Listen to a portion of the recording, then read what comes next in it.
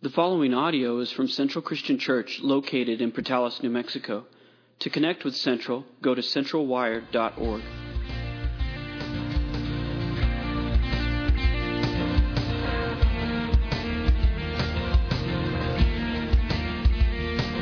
We worship the God who was. We worship the God who is. We worship the God who evermore will be. He opened the prison doors. He parted the raging sea. Our God, He holds the victory. There's joy in the house of the Lord. There's joy in the house of the Lord today. And we won't be quiet. Shout out your praise. There's joy in the house of the Lord. Our God is surely in this place. We won't be quiet. Shout out your praise.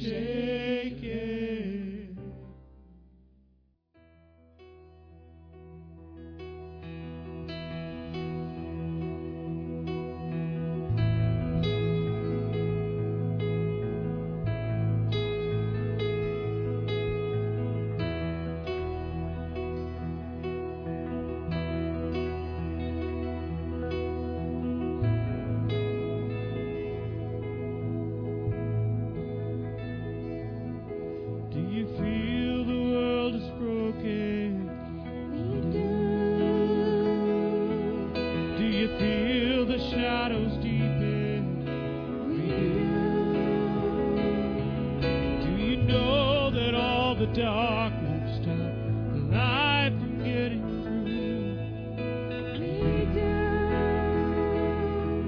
Do you wish that you could see it all, babe?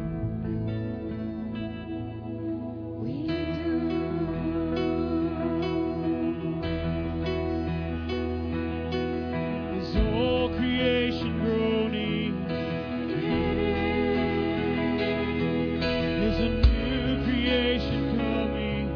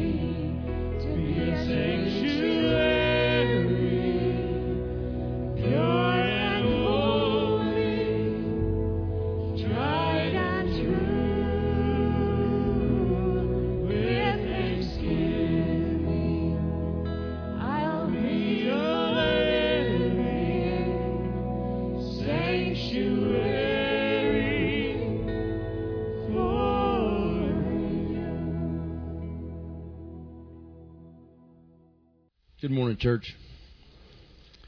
I want to ask you this morning a question. How many of you have had an unexpected encounter with God this week?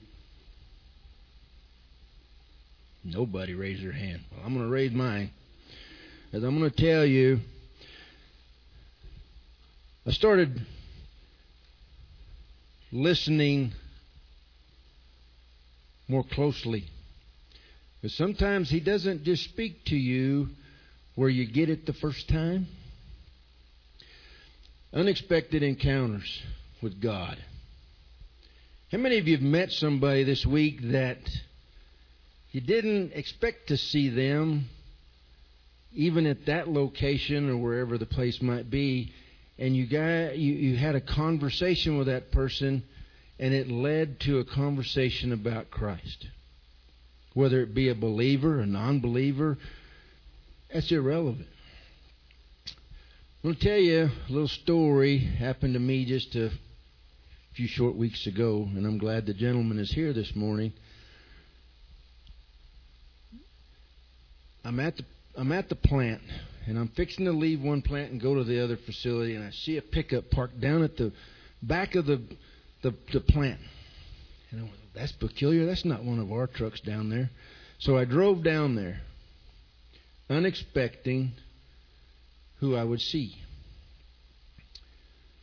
And we had a conversation that was enlightening and uplifting to both of us. And Donnie, I thank you for that conversation. That conversation led me into other conversations since then with believers and non-believers alike that gave me an opportunity to tell this story that I'm going to tell you. I grew up in a home where God was at. My father was a music minister. He pastored churches. God was in our house. And we started going to church when I was very little at Westside Baptist Church that no longer exists. And I'm about 6, maybe 7 years old. And I watched this person walk to the front of the church and accept Christ. And the church erupted in elation for that person. Well, I determined I wanted that. I didn't know what this Jesus thing was, but I wanted that. So a few weeks later, I did the same thing. And the church went crazy. The fact of the matter was, folks, it was all for me. It wasn't for Jesus. I walked down the aisle and got the congregation's applause for me. Well, remember I told you I grew up in a home that God was there, Jesus was there daily. You knew it. So I knew how to act. I knew what was expected of me and how to present myself. And we went to church every time the door was open because Dad was going to be there. About 14 years ago, I'm sitting in a church. I don't really know why I'm there. I'm going through a very difficult time, and I'm there. And I'm going to share this part with you because, guys, I will never forget this feeling. And I'm hoping and praying that through the Tabernacle experience, some of you guys will understand this feeling. Anyway, I'm sitting in Central Baptist Church in Clovis. Not real sure why I'm there. Friends of mine have asked me to come, and I'm sitting about midway back on the left side. And the preacher's message just crawled all over me that day. I fall down on my face at the invitation time in the chair. I never made it to the front of the church.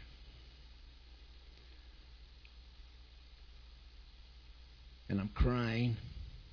You ever seen a 6'2", 240-pound man cry? I was doing that, crying. Because I had lived a false life and knew it. And this is the part that, boy, I can still feel it today. And I'm sitting on my knees down between those chairs. I feel a hand on my shoulder. And I hear one question. Are you okay? And I said, I am now. I am now. And I turned and I saw an elderly man behind me with his hand on my shoulder. And I turned around to use the chair in front of me to stand up, to turn around and talk to this man, and he was gone. He was gone. I asked folks that were sitting around in the area around me, who was that guy? They said there was nobody there. Oh, yes, there was. Because I felt him touch me.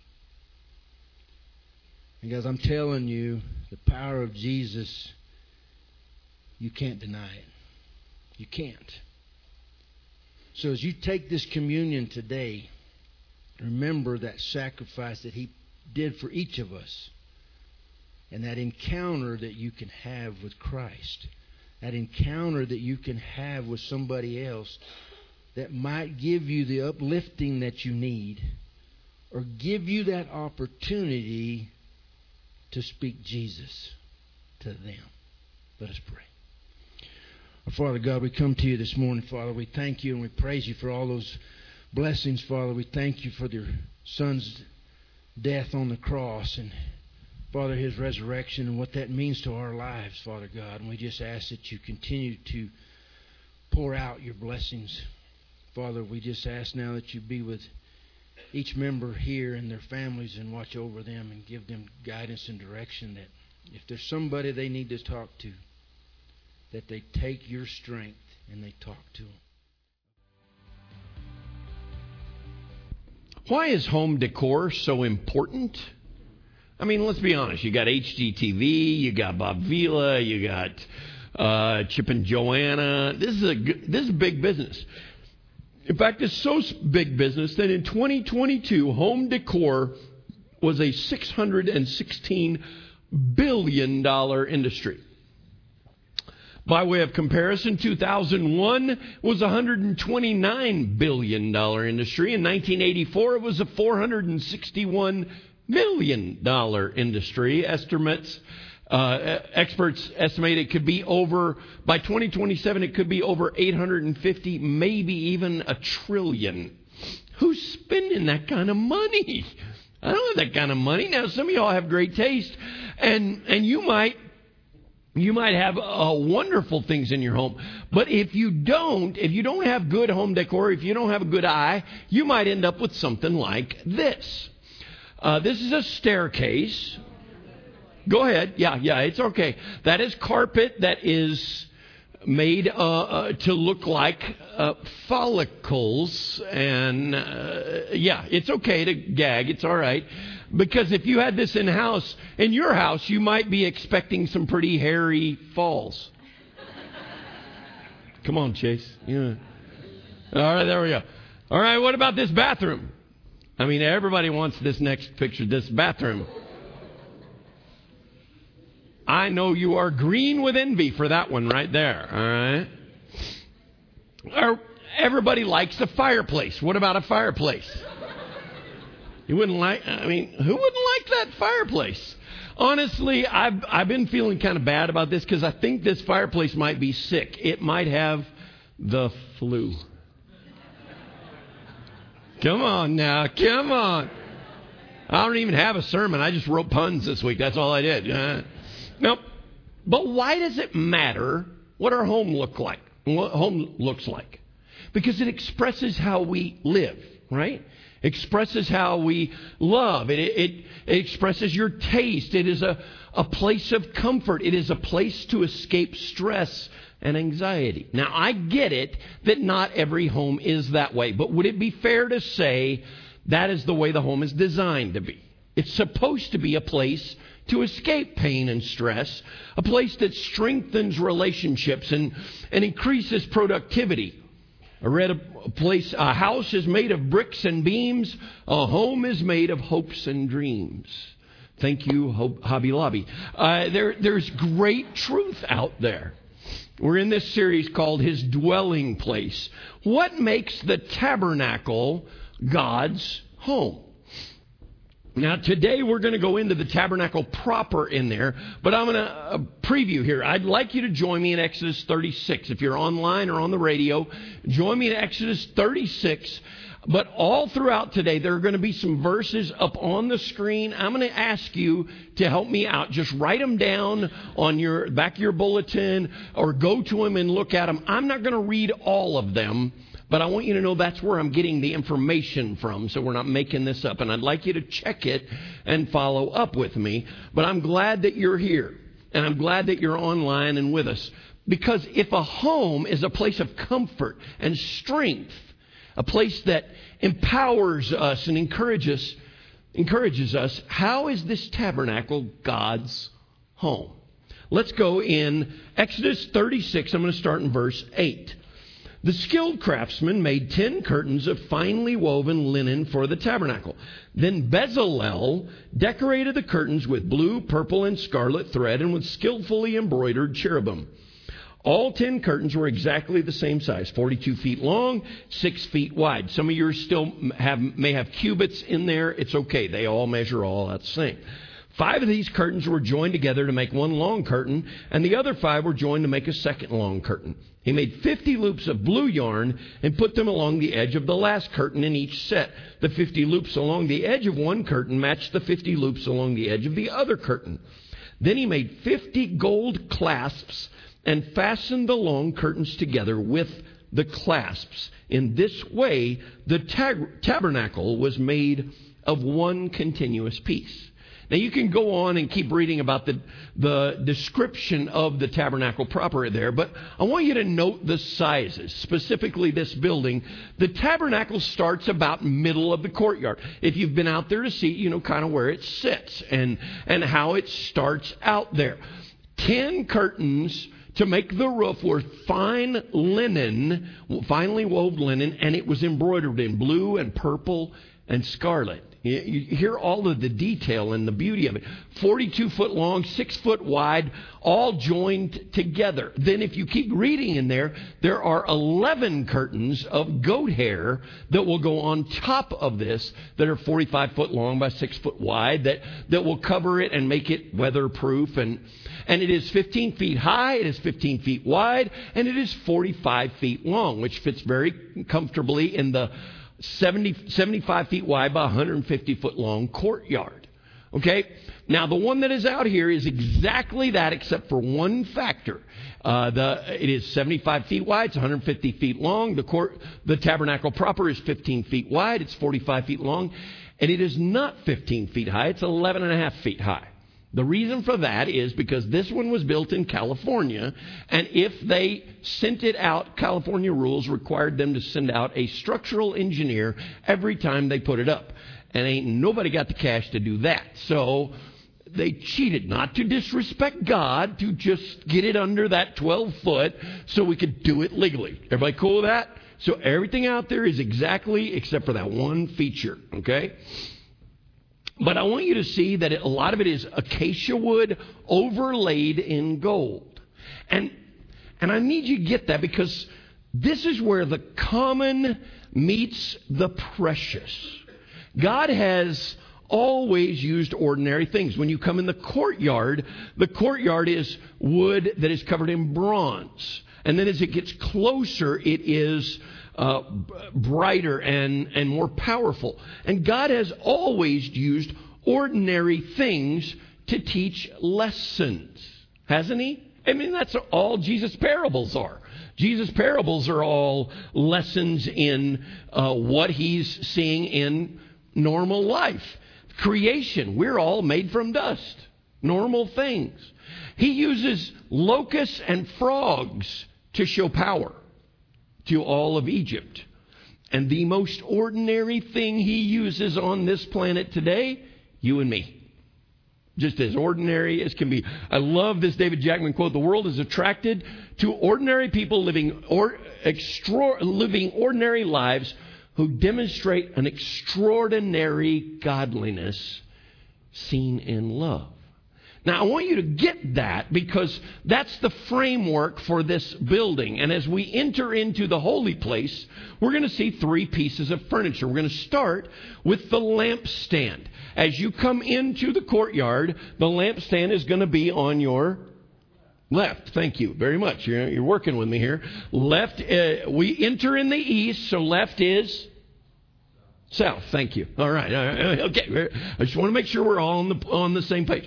You can find out all about this in Exodus 25. And I'm not going to read all that, but you need to understand this is the only source of light in the whole tabernacle. This is the only thing that lights up the holy place. And in the most holy place, where the Ark of the Covenant is, there is no light at all except the presence of God. So the only light that is in the holy place comes from this lamp. It is the first thing that you see that is made of solid gold. It's 75 pounds of one piece of gold. That to me is powerful. It's hammered gold, and the cups at the top are filled with, according to Exodus 25, clear oil by pressed olives. And it must be pure. It also goes on to tell you that it's covered with branches and buds and blossoms of almond. I don't have a clue why that's there. So I start digging around. And the Jewish Torah commentary tells us this. It says the almond tree is the earliest spring flowering plant in the land of Israel, often before the end of February. I don't know if that's why, but this is what God said. Put branches and buds and blossoms of almond on it. And then if you look at it, it kind of bears the resemblance, doesn't it, of a tree. Now, you could say a menorah or something, and I'd be all right, but doesn't it look like a tree? Well, if it is, then surely those buds and blossoms mean something. Actually, they serve no function, no physical function, which makes me go, then why are they there? And I've looked, and this is my opinion, okay, this is my opinion, but it seems to me it has to be symbolic.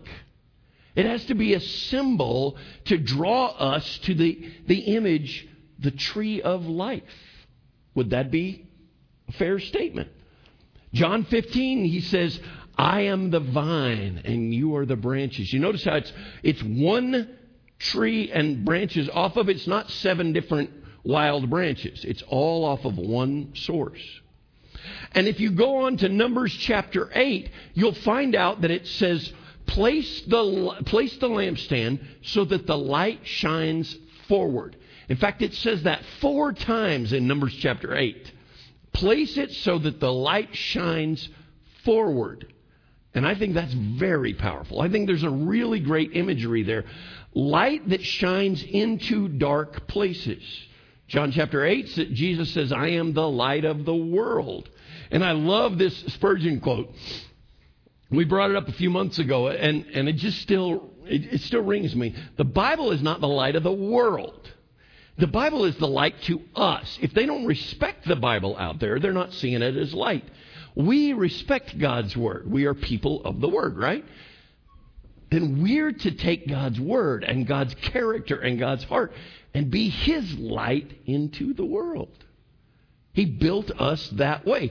So here's my question, and I want you to answer out loud. Where have you shown Him this week?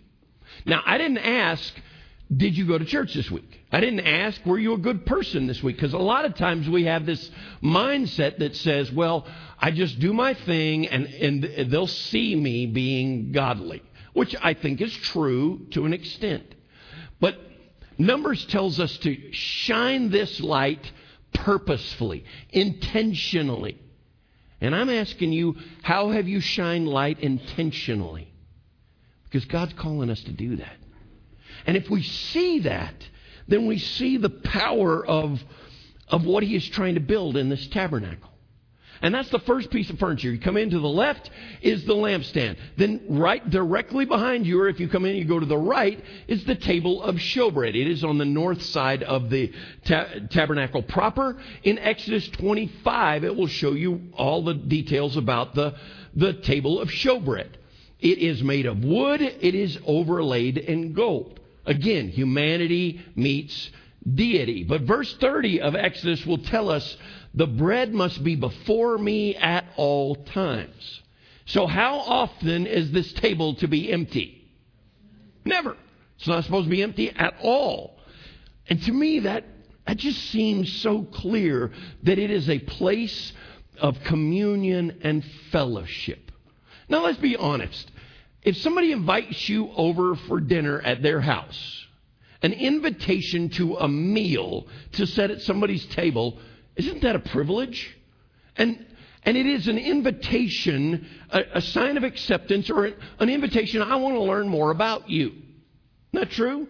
I mean, whether it's coffee or dessert, the purpose of it is fellowship. I want to get to know you. Hey, how have you been? What do you do? And let's get to know each other. Fellowship is the goal. I want to build relationship. And look real close at the bread. What is about this bread? In Leviticus 24, it will tell us that you have to have 2 rows of 6, two piles of 6, meaning all 12 tribes are represented at the table.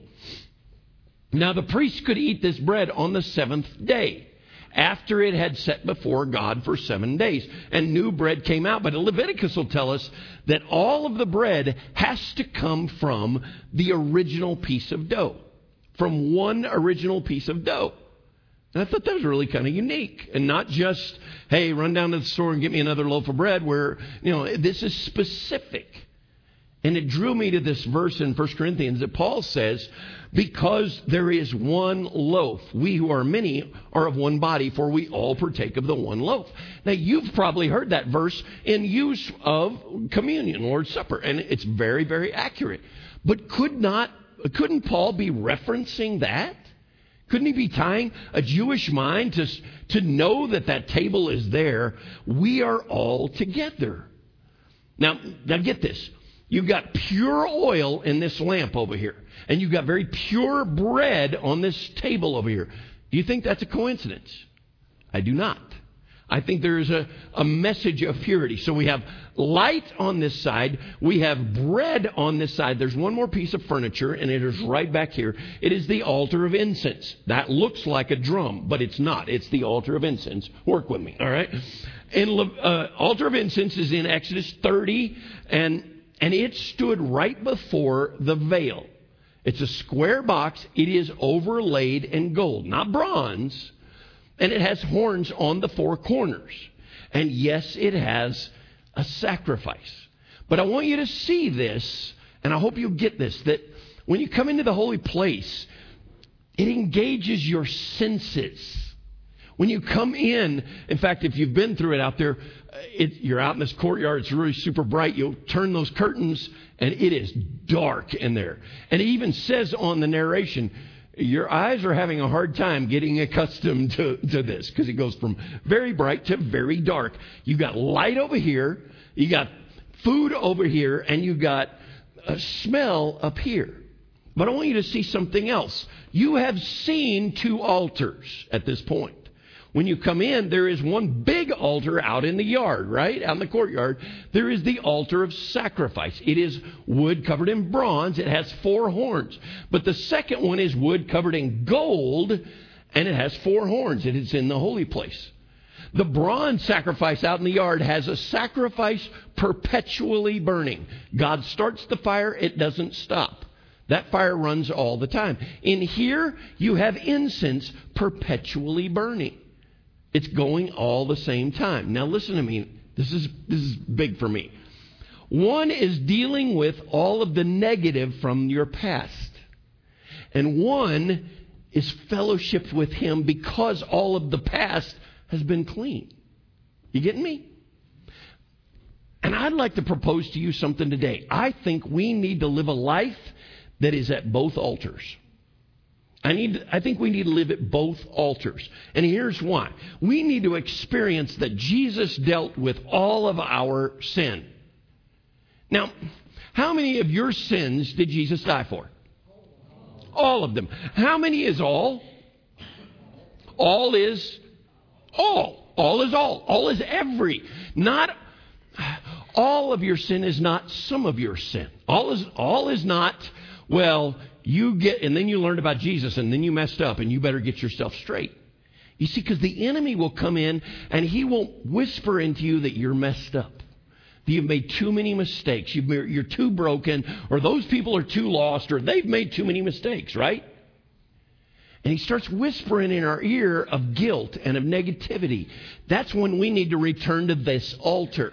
But not to do a bunch more. We don't need to bring a bunch more sacrifice because one sacrifice already paid it. We need to be reminded. We need to come back to that altar and be reminded everything is paid for. All means all. Amen? All of our sins have been paid for. And then we need to come back to this altar and we need to smell the goodness of God. Why the incense? Listen to these verses. Psalm 141 and verse 2 says, accept my prayer as incense offered to you and my upraised hands as an evening offering. Revelation 5 and verse 8 says, and when he took the scroll, the 4 living beings and the 24 elders fell down before the Lamb. Each one had a harp and they held gold bowls filled with incense, which are the prayers of God's people. The altar of incense represents prayer. The floating up of the incense, when you're out there watching it, it's trickling up and it's making little smoke trails. It's the incense. It's a reminder of the sweet-smelling sacrifice of prayer. Do you realize candles are a $2 billion industry? And you will, and they make 80% of their sales in November and December. That's kind of huge, I thought. Now, I'm not the typical guy. And I mean, typically guys, we go, clean enough. All right. It's not me. Okay. I'm very, I don't like smells. All right. Smells are big to me. I like candles and I like that. Okay. Why? I'll tell you why. Our olfactory senses, biologists and body people will tell us they are directly tied to pleasure centers. Smelling good makes me feel good. Get it? Makes humans. It is tied in our biology that is where our pleasure centers are. And what smell does God like? Now be real clear about what I said there, because when I read it the first time, I read, what does God smell like? And I looked at my own notes and went, why did I write that? That doesn't make any sense. That's not what I said. What smell does God like? He likes the aroma of our hearts. I told you, I want you to see this tabernacle, not just to volunteer, but I want you to see the responses. Yesterday morning was a powerful one for me. The very first group out of the bat yesterday morning was a family from Clovis that are a military family. I had a bunch of kids and family, and there was 8 of them in that group, and so we were getting everything going, and Marlon's out here, and we got people in there and making sure the fire is going and all this stuff in this. And so if you've gone through it, you know, you come in, you come to the welcome, you get all your checked in, and you go over to this little reading area. And you got this, he's very obviously military, and I mean that very, very respectful, because even when he's sitting there, he's like this. He's buff, big, and he's got a little boy right next to him. I'm going to guess 6, 7 years old. He's got his arm around him, and he's got the little booklet that they would give you out there, and he's reading through it, and he's pointing, and he's just, and I watched them as they went through, and they're holding hands, and that little boy is just snuggled up to his dad. And I remember watching that and going, I don't care what that thing cost. It was worth it for that vision right there. You hear me? Don't you think, if you and I get warm fuzzies when we see that, don't you think God does? What does He like to smell? He likes to see and smell and taste when families are working together. A woman brings a jar of oil and breaks it on Jesus' feet, an alabaster jar. A ridiculous gift, because it was lavish worship from lavish love. Now stick with me. See if we can make some sense of this. You got light over here. You got bread over here. You got smell over here. Look at the 3 pieces of furniture that are in the holy place. You got a lampstand that is the tree of life, the light of the world. You got this place over here that's a table of communion, a table of fellowship. And over here you got the incense of sweet-smelling prayers. You know what I see? I see the acts of worship. I see a heart of worship. The holy place is where worship happens. But here, take it all in. Where do you enter the tabernacle from? Through the Lion of, which is Jesus, right? We come in through, the very first thing we see is a giant altar of sacrifice. Something needs to be sacrificed to pay for my sins. I didn't bring a goat, but my brother paid my price. True? And so then I go past that, I go to the laver, and I wash off the world, and I wash off all of the influence in the world. And the next place I enter, a holy place, is worship. It's a time of worship. It's a space of worship. It is with all my senses, my sight, my smell, my taste. Scripture tells us, taste and see that the Lord is good. I tell you that because worship is not just the time that we sing songs. Worship is a mindset. It is a reorientation, a needed and necessary reorientation of our life. Because the world out there has a lot of stories. And if I spend too much time looking at the news, you know what I'm talking about? If I spend too much time listening to everything that's wrong out there, it's going to send my attitude and my mind right in the toilet. And I'm going to be really discouraged. I'm going to really be disappointed. There's no hope for me. So I need to get my head around Him. Scott Momaday, I shared this story a few years ago, and it still sticks with me. Scott Momaday is a writer and a teacher. He's a PhD professor at Stanford University. He won the Pulitzer Prize for some of his writings. He is all of those things, and he is a full-blood Kiowa Indian, Kiowa Native American, if you would. And he tells this story that when he was 6 or 7 years old, that his dad woke him up early, and he took him to this house of this little old lady. It was a little old lady in their Kiowa tribe. She was a Kiowa squaw. She was 100 years old. And Dad's going to drop him off at this old lady's house. And I mean, he had heard the name, but no, I want you to go here and I want you to stay with her all day. I don't want to do that, Dad. Are you not going to stay with me? He's going to drop me off. And he's kind of freaking out a little bit. But he gets him over there, and he takes her into the house. He takes her in the house. She's a sweet little old lady and just kind of tries to talk to him and settle him down. And Dad leaves. And she just visits with him. And they have a cup of coffee and they start talking. And she just starts telling about her past. She told about the buffalo hunts. She sang songs. She told him stories. Momaday says he told of how her people came from the hollow log of the Yellowstone River. About the arrival of the white man, about the oppression, about the people moved to the reservation at Fort Sill and how they lived and how hard it was. And he goes on in his book and he says, It was late in the day after dark when Dad arrived to pick me up. But this is what he wrote, and I want you to hear this. He said, I arrived there a boy, but when I left her house, I was a Kiowa. Now, I tell you that because Fred Craddock says to be a Christian is to be enrolled in the story. Anyone who cannot remember back more than his or her birth is an orphan.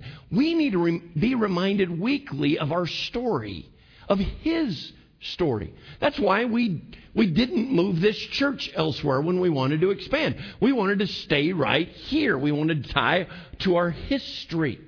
We needed to, it reminds us of the story. Tell me the story of Jesus. Write on my heart every word.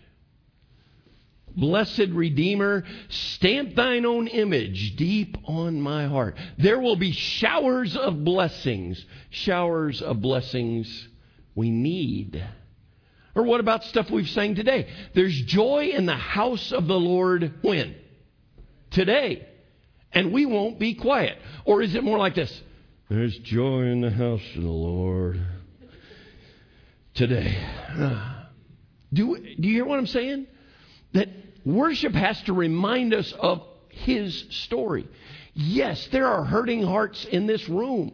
There are hurting hearts watching. But worship tells his story. I will build my life upon your love, upon your word, upon your mercy. Is he worthy of our praise? Is he worthy of... Yes, he is. You see, these are the words of our story. That tent out there reminds us that he wants to be here with us in his story. His house is furnished not with pews and pianos, but with smells and light and bread. That's the home decor that matters. Now, I want you to get this. God didn't wait for Israel to get settled into the promised land before he started teaching them about worship. Now, we know the story. If you've been with us, we've been talking about it, that they were in Egypt. He brought them out of Egypt. They didn't listen, so you're going to be in the wilderness for 40 years. They were never lost. They didn't forget a map. They were put there on purpose. God could have said, well, phooey on you. I'm just going to wait till you all die, and then I'll talk to you. And he said, no, you need to get in the habit of worship right now. Long before there is a temple, long before there is a holy land, you need to get the mindset of worship. Guess what? We need to do that too. Long before there is a heaven, we need to bring heaven here. We need to start the habits of proper worship. I'm not talking about style. I'm not talking contemporary versus traditional. I'm talking about surrender. I'm talking about letting him control things. His house, my friends, is not a building. His house is here. The tabernacle is here. He has furnished it with light. He has furnished it with food. He has furnished it with smell, with his presence. And worship has got to begin right here. Now that, my friends, is decor worth getting. Would you pray with me? God, we want to build our life on you. We want our habits to reflect you.